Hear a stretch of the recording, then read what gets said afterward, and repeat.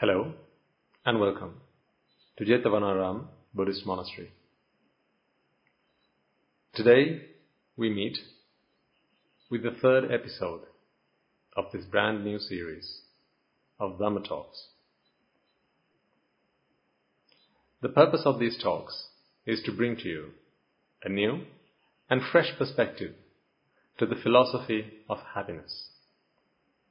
We understand that this is something that you and I and people all over the world strive for. Happiness, as simple as it sounds, it seems to be so complicated, seems to be so convoluted. It only requires us to open our eyes and have a look around us, to realize that it seems to be a very complicated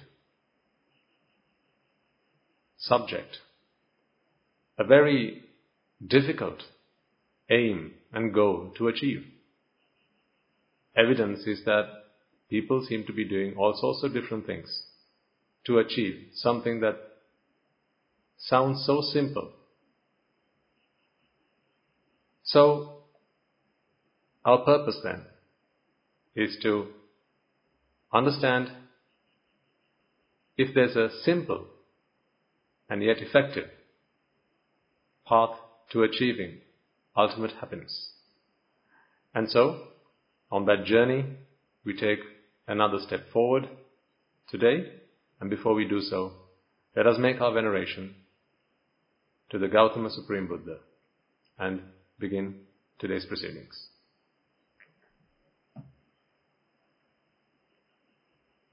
Namo tassa bhagavato arahato samma sambuddhassa. Namo tassa bhagavato arahato samma sambuddhassa. Namo tassa bhagavato arahato samma sambuddhassa. Why does something that seems so simple, that sounds so simple, seem to be so elusive? As I mentioned a moment ago, it only takes us a quick glance at people around us, people just like us, who live ordinary lives and go about doing ordinary things. We know one thing for sure though, that behind each of those things, behind all such efforts, is one purpose, one aim and one goal. And that is to achieve happiness. With so many people trying so many different things, so many different paths, so many avenues, making so much effort to achieve this, how is it that it has escaped our grasp for so long? How is it that it seems like a incredibly difficult nut to crack? Are we looking in the wrong places? 8 billion of us? This experiment, that is the pursuit of happiness, has been attempted at least 8 billion times. And that is only at present. But if you consider the total number of attempts, which let's say is the total number of people that have ever lived on this earth, then we are talking about an uncountable number. So many different attempts, so much effort put into just one thing. Although it looks like we seem to be doing numerous things, at the end of the day, they're all for one purpose, and that we know is happiness. This is what we discussed in the first episode of our talk. So let's take a moment to try and understand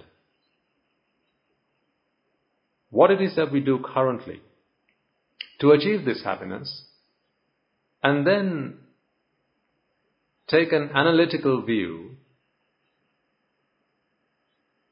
to try and figure out if there's anything fundamentally wrong with what we do. Because you see, as intelligent beings, we have the capability to think something through analytically, and using intellect, we are able to identify if there's something wrong with what we do and then fix those errors. So that is a gift that we all possess. And what is the point of having such a gift, such an invaluable gift, if we don't make use of it to achieve the ultimate goal of our existence? We all know from our oldest memories of when we were young to our present times, however old you may be, there are numerous things that we have done in our lives and we have seen other people do in their lives. Right from tasting food, going places, hobbies such as gardening, playing musical instruments, singing, dancing, photography, art, to various things like professions that people are engaged in. Some people claim that the work they do makes them happy.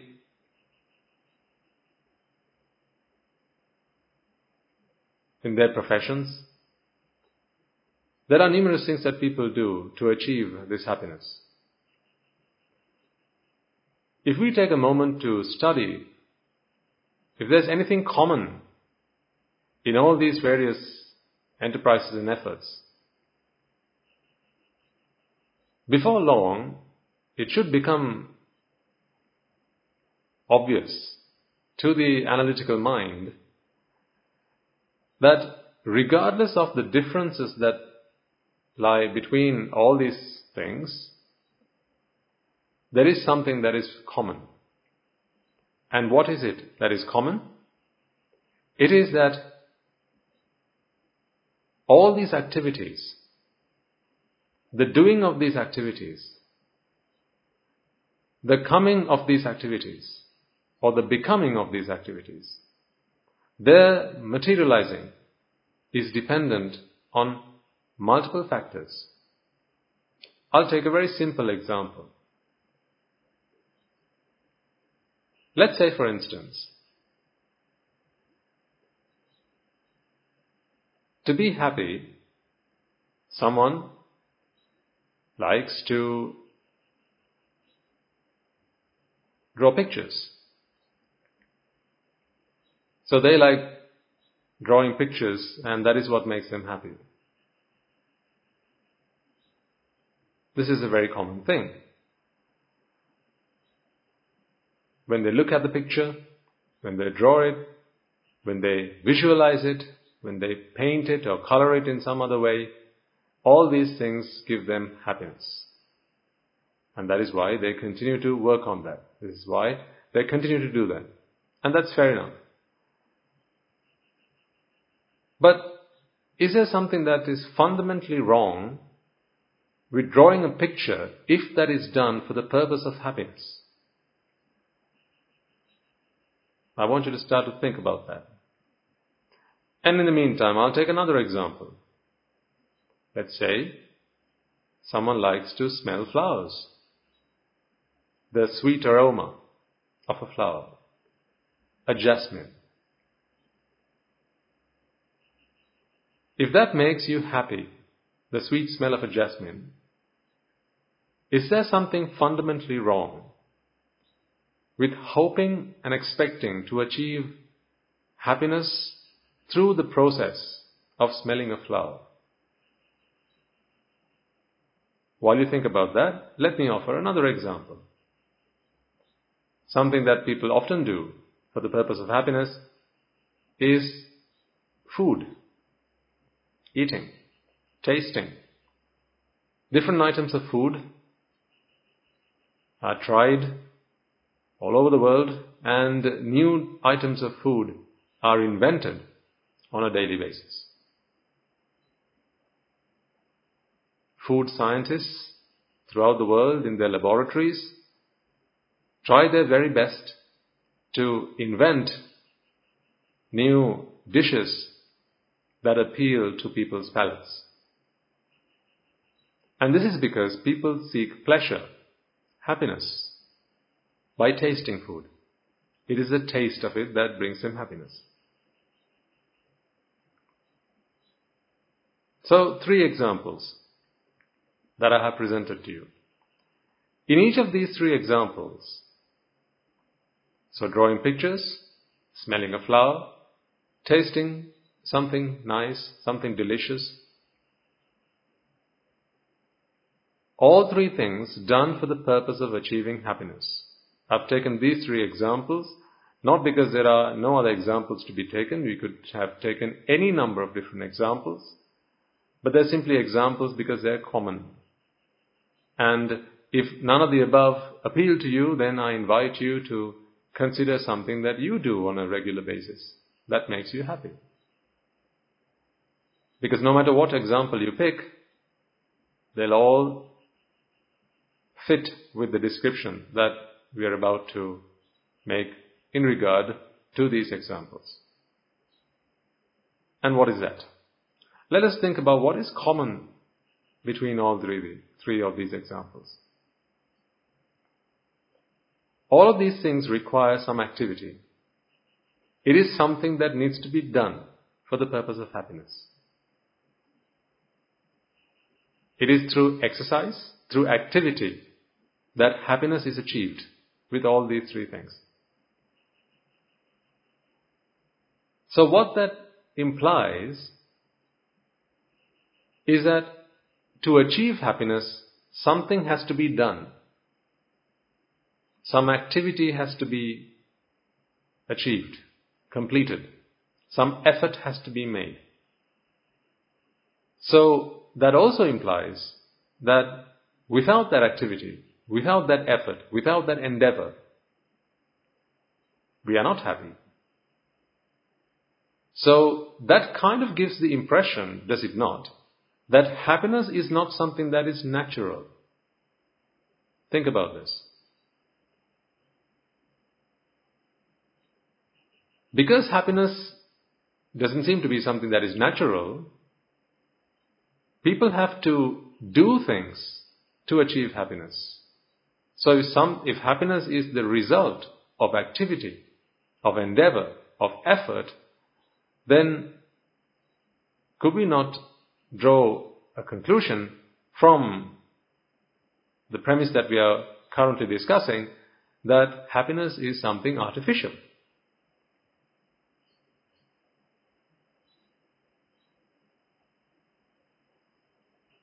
Because if none of these 3 things were done, then the people that did those things for the purpose of happiness wouldn't be happy. Isn't that so? You could take any number of other examples, some of which I stated right at the beginning. Going places, going to the movies, sightseeing, bird watching, having a beer, canoeing, rock climbing, abseiling, going camping, having a barbecue, meeting friends, having an affair. All these things.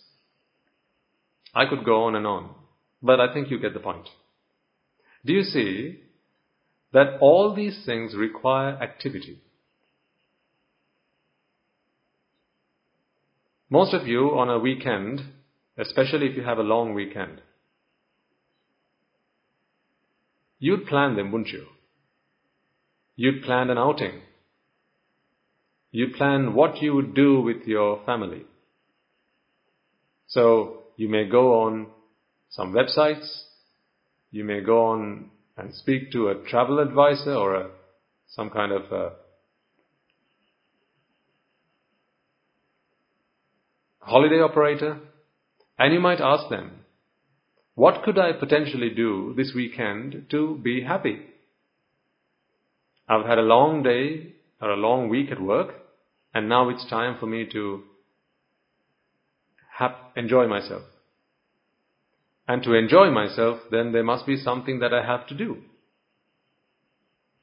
What does this tell us?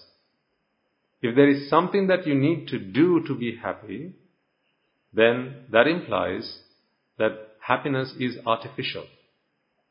What do I mean by artificial here? What I mean is, it is not natural. So happiness is not a natural state. It is something that has to be achieved through activity. I think you all follow the point that I'm making here. Think about what you did last weekend. What did you get up to? How did you spend last weekend? Did you go see friends? Did you go to the pub? Did you order a takeaway? Maybe perhaps you spent the weekend at home watching TV? Maybe you went out for a round of golf. Maybe you went for a drive. Maybe you went to the beach. Perhaps you spent some time flicking through your photo albums. Maybe you browsed the internet, and maybe you played some games. Maybe sport is your thing. Perhaps you went swimming. Perhaps you wrote a letter. Maybe you have a pen pal on the other side across the globe. And that is what you did to have fun. That is what you did for enjoyment. That is what you did for the sake of happiness. No matter what you did, would you agree with me that no matter what you did, to achieve happiness, you had to engage yourself in activity? So that implies to us that in a state of rest, there is no happiness. It is effort that takes us from a state of no happiness to a state of happiness. It is activity and endeavor, enterprise, that takes us from a state of no happiness to a state of happiness, fulfillment, and contentment.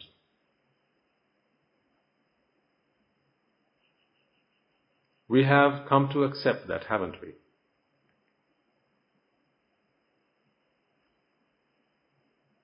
Isn't this the way we work? Isn't this the way we live? Is there any point in your life where you have ever considered that there's something fundamentally wrong about the way we achieve happiness? Or have you always accepted this as the way it is? Have you not taken it for granted that this is what happiness is? It is something that has to be achieved, something that has to be worked hard for continuously. Does it not feel that life in itself is a continuous effort to achieve happiness? At what point in your life can you stop trying to be happy and claim to be happy without making any further effort? Have you ever achieved such a state in life? Do you think that is yet to come for you?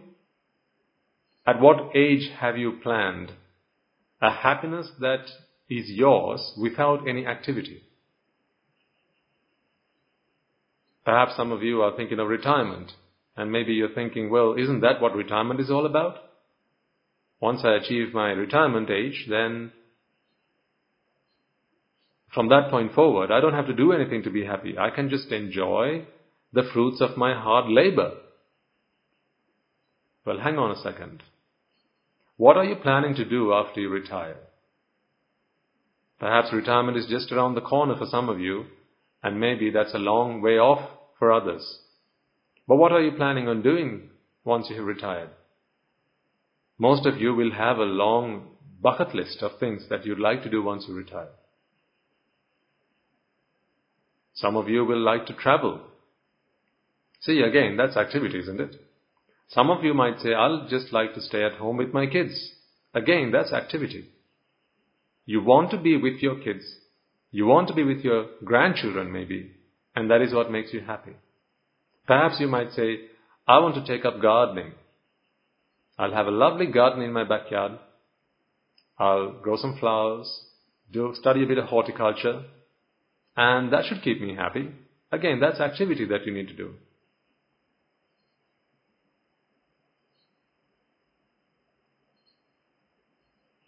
Perhaps you might think, what I've planned for my retirement is to spend time with my friends, or reading books, maybe retire to the seaside and settle down there. But why the seaside? Because I like to go for a walk on the beach whenever I feel like it. The cool, soothing breeze of the sea, that should keep me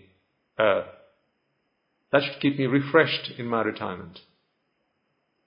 See, yet again, you're talking about things that have to be done. Activity, endeavor and effort to keep you happy.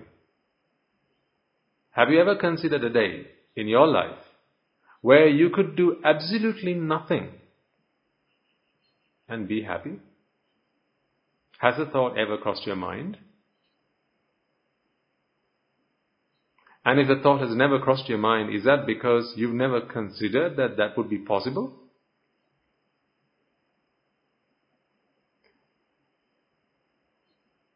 You'll be forgiven for thinking that way, because no matter where you look, no matter who you look at, no matter what you study or who you study, everywhere you look at, all you see is evidence of people working hard, tirelessly, to achieve a state of happiness.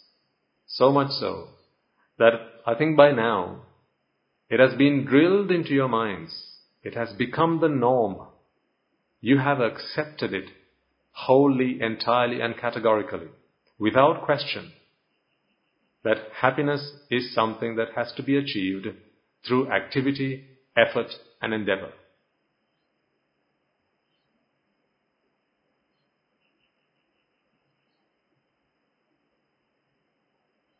Is there something fundamentally wrong with that?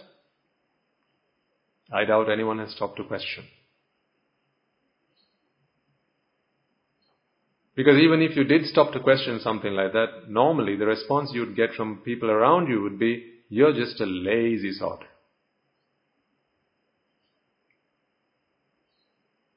How lazy could you be to even consider to be happy without doing anything?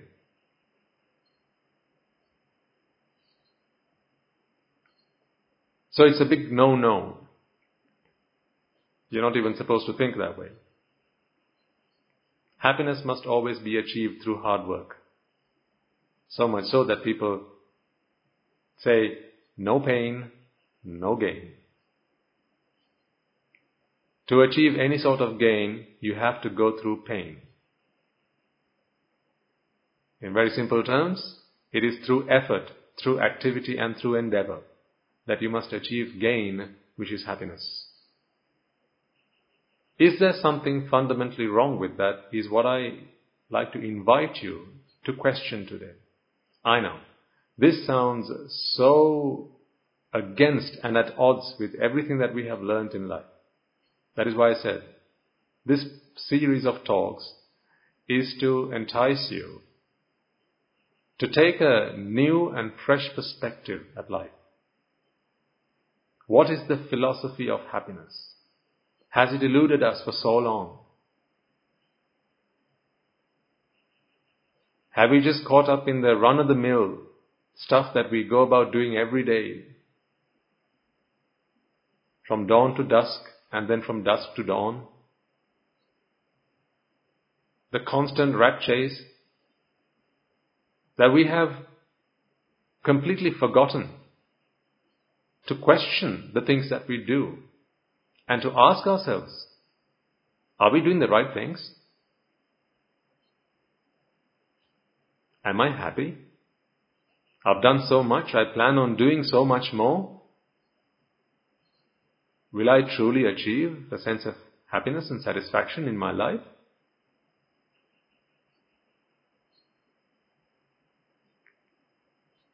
It is insanity, is it not, to keep on doing the same thing, expecting a different result?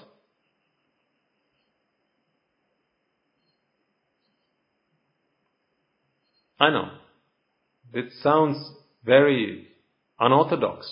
It may seem like I'm questioning everything you've ever done in your life.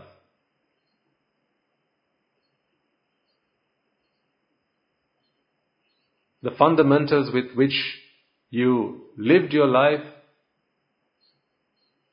may be what I'm asking you today to put under the microscope. But you're all intelligent people. And what good is intelligence if we don't use it to question the most important things in our lives? So I'm asking you about happiness, because it seems that that is all you have ever wanted. Happiness for yourself and happiness for your family, happiness for your loved ones. Happiness for the people that you look after, the people you're responsible for. Everything we do in life, we do it for that one purpose, one goal, one aim, one ambition.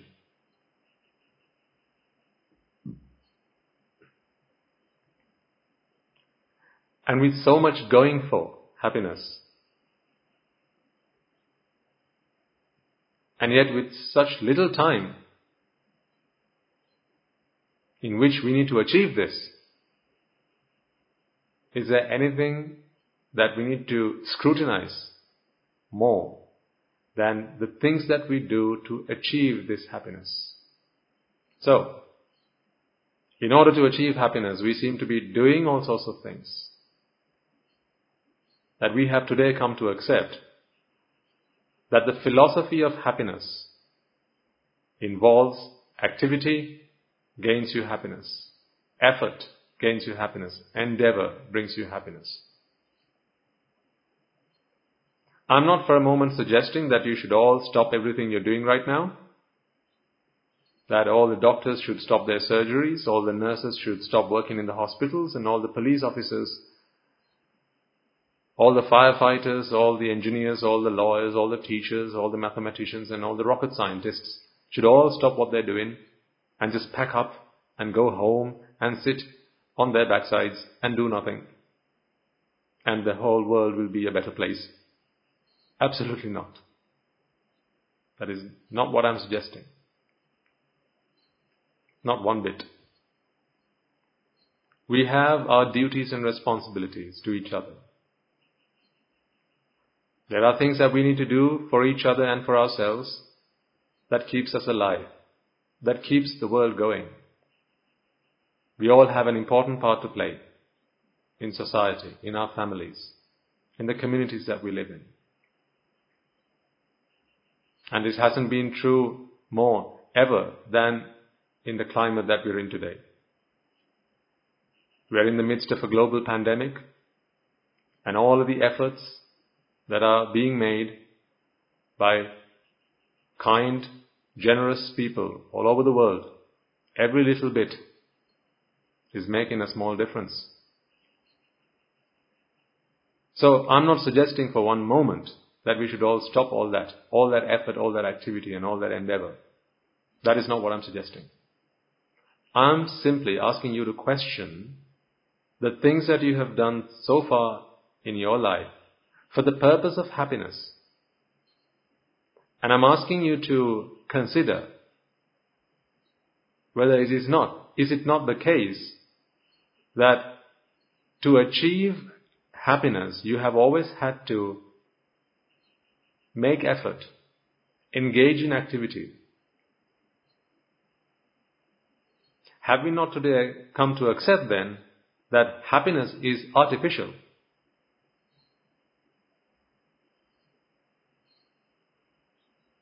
And of course then, extending from that, suffering is natural.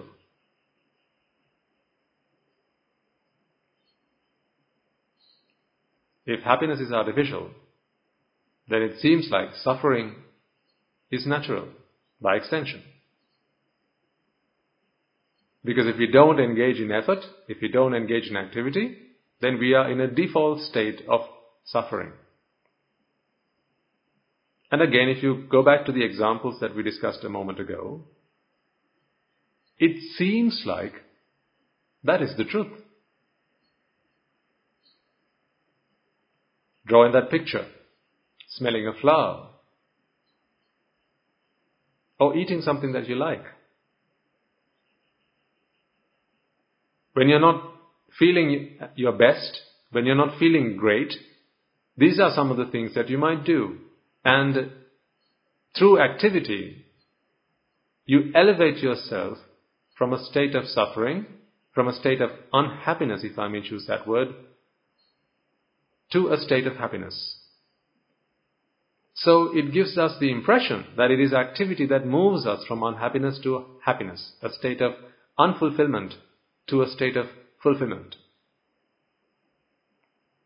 That is what we have come to learn, that is what we have seen all around us, and that is all we've ever known. Today I ask you to question the very paradigms of your life and existence so far. I'm challenging the way in which you have conducted your life and thought about the philosophy of happiness up until now. I'm not for one moment suggesting that you should drop everything that you have ever considered to be true and accept what I have to say. Absolutely not. As a matter of fact, I always prefer to ask you questions and allow you to come to your own conclusions. I prefer that. That is what my teachers have always done with me, and it helps me to come to my own conclusions, and I come to them with conviction.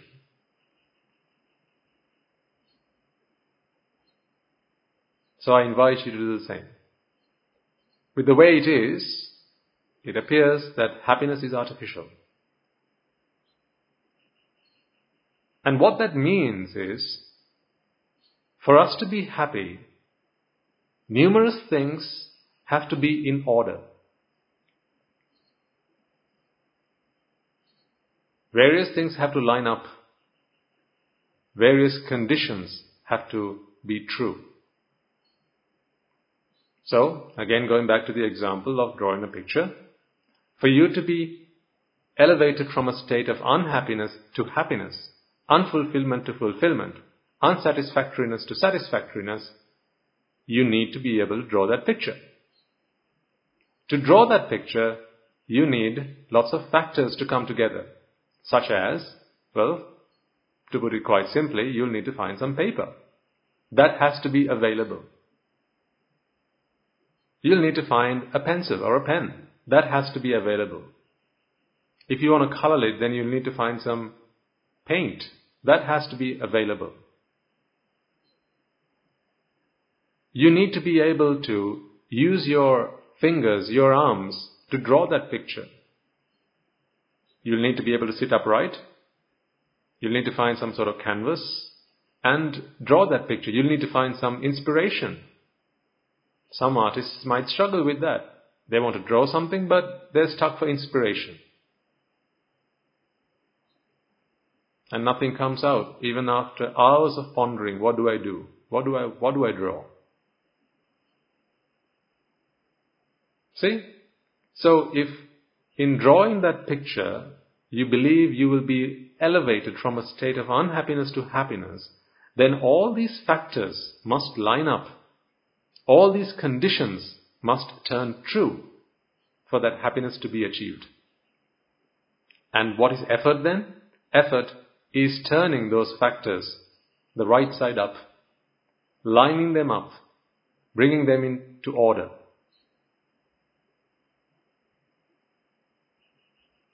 Going to our second example of smelling a flower. That jasmine has to be found. You're not always surrounded by jasmines whenever you feel like you want to smell one.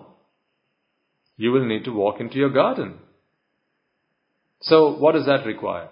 That requires you to first have a garden. Secondly, from wherever you are, you need to be able to walk up to your garden.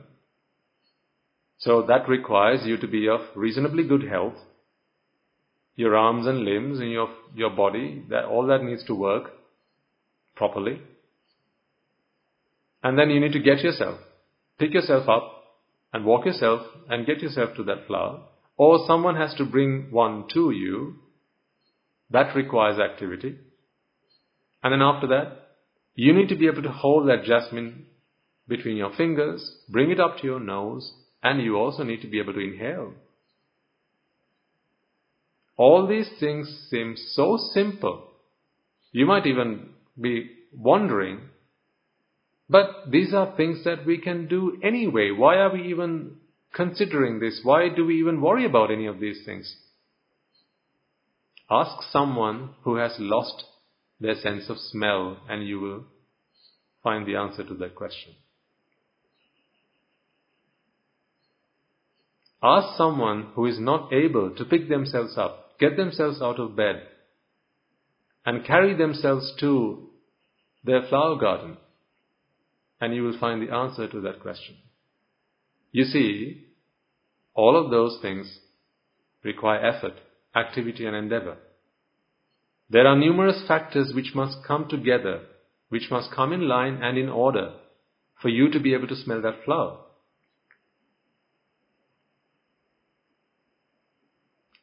As much as we like to take things for granted,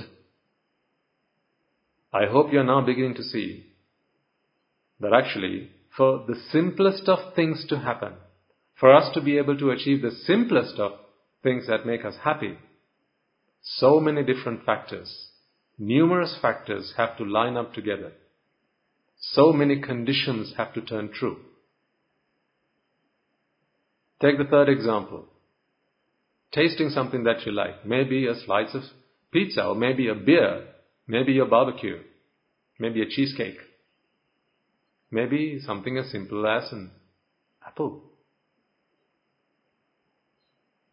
To taste that sweet, delicious apple, as much as you think and you take it for granted, just think for a moment about all the different things that have to happen in the right order, in the right quantities, for that apple to be tasted. First, you need to be able to find an apple. And if you don't have one, you might think, well, I'll just go to the supermarket, right? That may be so, but you need to be able to get to the supermarket. Do you remember when the whole country was in lockdown? And you weren't able to go to the supermarkets? What about then? Now how would you be able to taste that delicious apple? That apple has to leave the farm where they grow the apples all the way to the supermarket. All of that requires effort, activity and endeavor. For you to get to the supermarket to buy that apple and bring it home, have the money to pay for it, even if you grew an apple tree in your garden, that required effort. Picking it up, washing it, slicing it, and taking that first bite. If you analyze this thing that is so simple as tasting a slice of apple, you'll begin to realize how many different things have to happen in the right order, in the right quantities, for that outcome. That is, tasting that apple. You need to be able to, your body needs to be able to function correctly. You need to have money with you. Apples need to be on trees, or at least in the supermarket. What if it's out of season? What if the supermarket's shut? There must have surely been times when you really wanted something, you felt peckish about something and you wanted to maybe go out and get it, but the shops are closed. Then you had to wait until the following day. You can't tell me there's never been a time like that in your life. You never had such experiences. Well, then you haven't lived. We've all had those situations. We've all faced such situations. And it's time we learn from those situations. What do those situations teach us? What do those experiences enlighten us to? The simple fact that whenever we have sought happiness, it has had to be the result of effort, activity and endeavor. Meaning, all those factors needed to have come together. Multiple conditions needed to be true. And no matter what example you would have thought of, the same concept applies. Isn't that true? Do you agree? I think it's obvious. There are lots of things that we take for granted in our life, but if only we stopped to think to ourselves how these things happen in our lives, then you realize that although we take them for granted, there are so many factors that have to come together, so many conditions which have to turn true for those things to happen. And the simplest of pleasures in life are the products of sometimes hugely complex processes, activities, things coming together. Sometimes it's only after we lose something do we realize the value of it. That is because we take things for granted. Then you know what I'm talking about. Sometimes we lose our loved ones, and then we realize what we had. That is because something that we have enjoyed in our life was partly affected or partly made available by the presence of someone or something. And we never stopped to consider, we never stopped to ponder how it was that we achieved such things until it was time for us to say farewell. Until they left our lives for good. And then we realized those things that we took for granted in our life were actually things that were the result of much effort, activity and endeavor. So what is the fundamental problem, if there is one, with this pursuit of happiness? We are studying the philosophy of happiness, and I am asking you this question. Is there something that is fundamentally wrong? Ladies and gentlemen, I want you to think for yourselves at this moment. As I said, rather than me teaching you, I'd much prefer to ask the right questions and for you to come up with the answers. Because then those answers are backed by conviction. Is there something that is fundamentally wrong if this is our pursuit of happiness? If to be happy, there are numerous conditions that have to come true.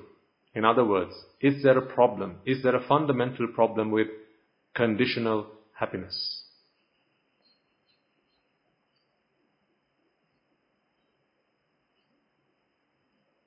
I think the answers are becoming obvious. What if? What if? Whenever there is something that is conditional, what that means is that will only be true when the conditions are right. A simple case of if this, then that. If not this, then no longer that. So if happiness is a case of if this, then that, well, what about when there is no this? Then there is no that. Take a moment to consider once again all the things that you have learned, you have seen, you have studied. Methods of achieving happiness. Right from your childhood, go back to the first memory you have of doing something that made you happy, to the present day. What did you do last weekend? What did you do last year? Where did you go last year? What did you do on your holiday? What are some of your hobbies? What are the things you do for fun? What makes you happy? If for all of these questions, your answers are things that are conditional, are things that require effort, activity and endeavor, my oh my, do you not see a problem? Is it not all conditional happiness? And wherever there is conditional happiness, don't you see there's a problem? It is only as long as those conditions remain true. It's only for as long as those conditions remain true will the result or happiness be with you. So, at any moment, I think you can complete the sentence. At any moment, any one of those conditions turn false. What happens then? See, think about this. Take one of those examples. Smelling a flower, your jasmine. Numerous conditions have to line up in order for you to be able to smell that flower. But only one condition have to turn false for you to no longer be able to smell that flower. You had to get yourself up. You had to get yourself to your garden, pick up a flower between your fingers, bring it to your nose and inhale. I'm not even going into the detail of all the things that have to happen inside your body.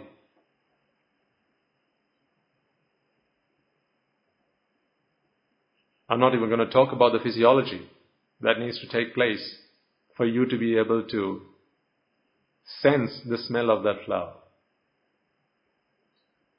How your olfactory nerve has to be excited and how your brain has to be able to pick up those signals and interpret them. All of these things have to happen as well. I'm not even going to go down to that level. But think about how many different conditions have to turn true for you to be able to smell that flower, and if it is in inhaling and experiencing that sense, experiencing that fragrance, that you achieve happiness, what if any one of those conditions turn false? Do you have to have multiple conditions turn false for you to be unable to smell that flower? You don't need multiple conditions to turn false. If your fingers didn't work and you weren't able to pick up that flower and bring it to your nostrils, that is just as bad as not being able to find the flower, which is just as bad as not being able to get yourself up, which is just as bad if you weren't able to inhale, or if your nerve system did not work.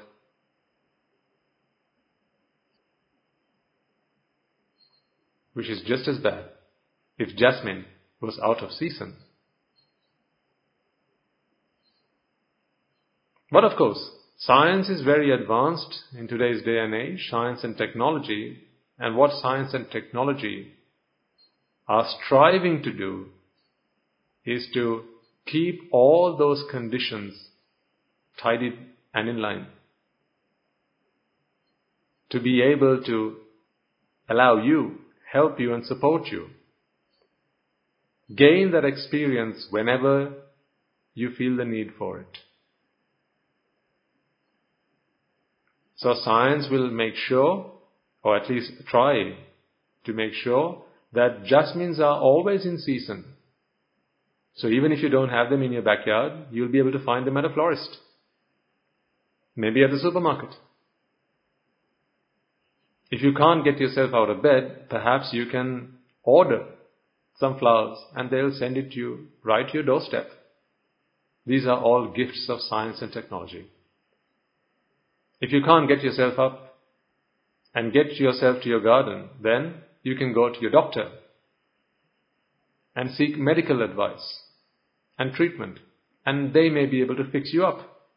See, again, gifts of science and technology. But what is science and technology always striving to do in each of these situations? It's trying to fix you up. In other words, bring those conditions in line. Science is an effort to make all those conditions true once again so that you can achieve conditional happiness. But for how long? When you fix one thing, the other thing breaks. When you fix that, another thing breaks.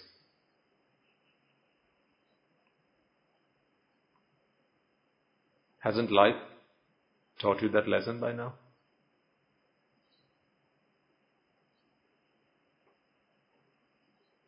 Conditional happiness.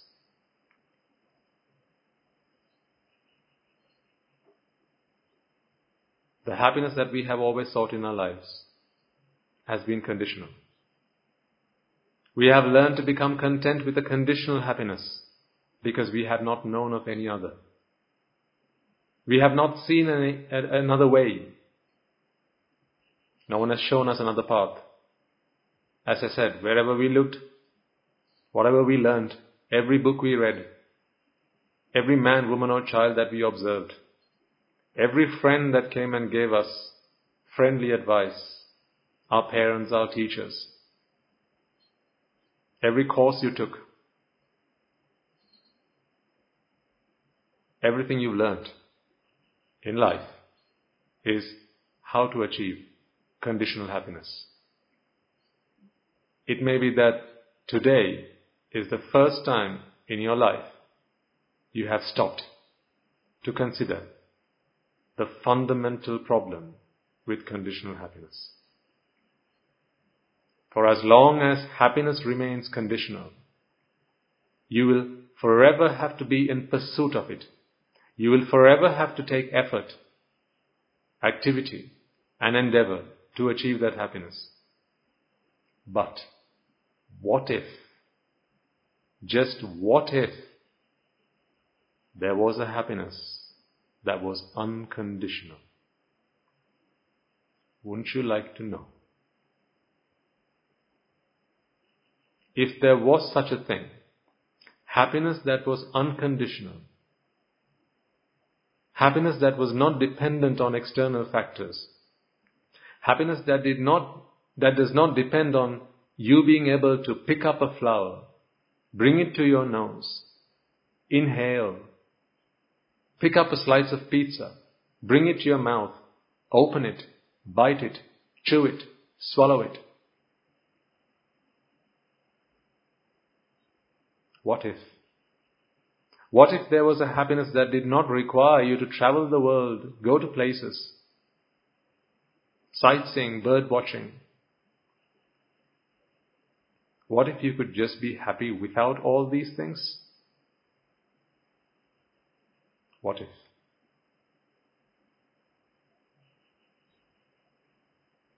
Is that a dream? Is that a fantasy? That we'll find out next week.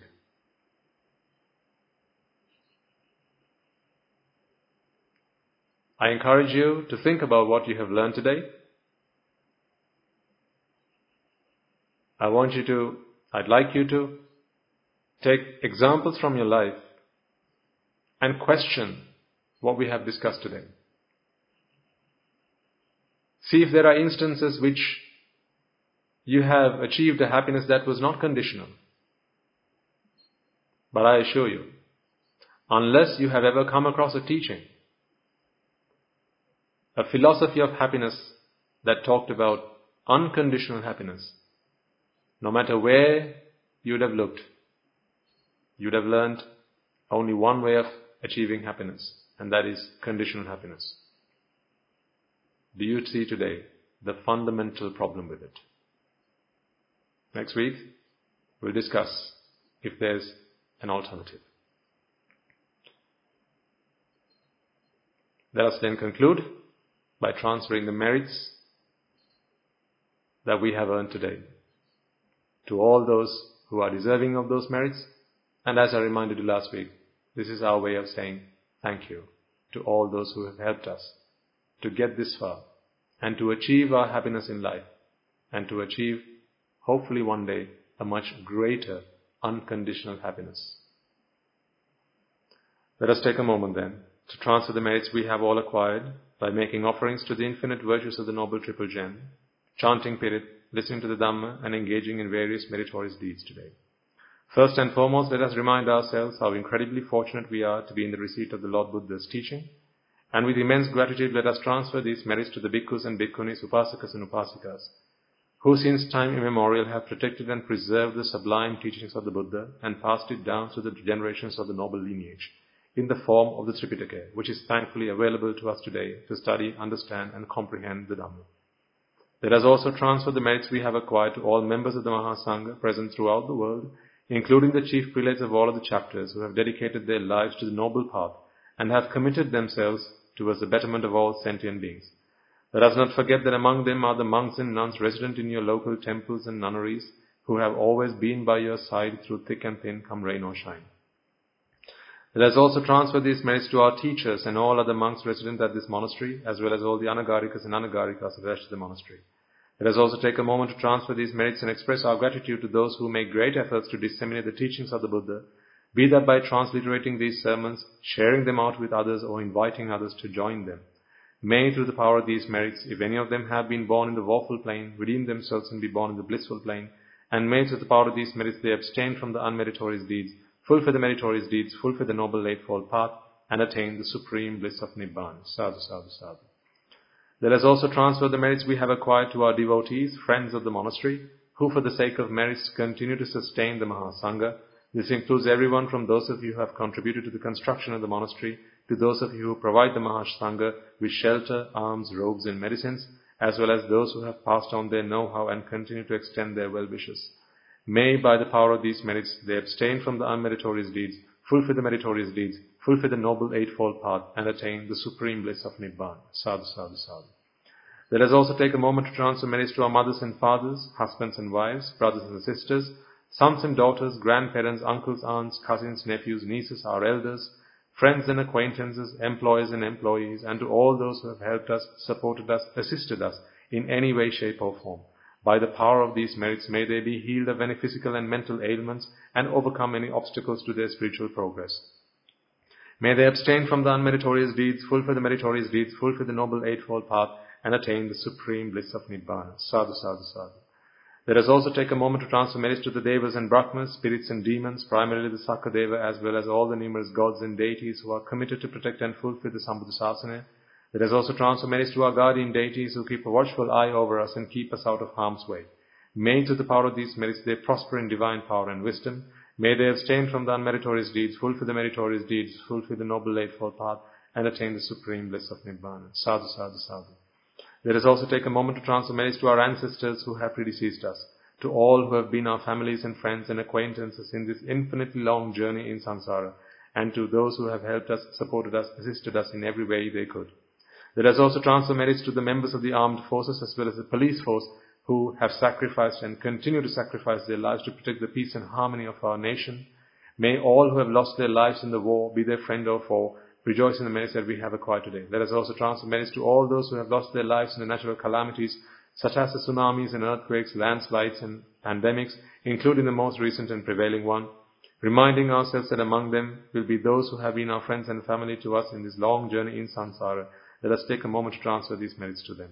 And may, by the power of these merits, if any of them have been born in the woeful plains, redeem themselves and be born in the blissful plane. May they abstain from the unmeritorious deeds, fulfill the meritorious deeds, fulfill the noble eightfold path, and attain the supreme bliss of Nibbana. Sadhu, sadhu, sadhu. And finally, let us all resolve that may, through the power and blessings of all the merits we have acquired throughout the day, we be able to witness the advent of many hundreds of thousands of arahants in this blessed land. And finally, may, through the power of all the merits we have acquired today, you and I, and everyone who has helped make this program a success, become an Arahatun Vahanse or an Arahat Mehenin Vahanse in this very life and in the era of the Gautama Supreme Buddha itself. Sadhu, sadhu, sadhu. And with that, we will conclude today's talk. Looking forward to seeing you next week. May the blessings of the Noble Triple Gem be with you all.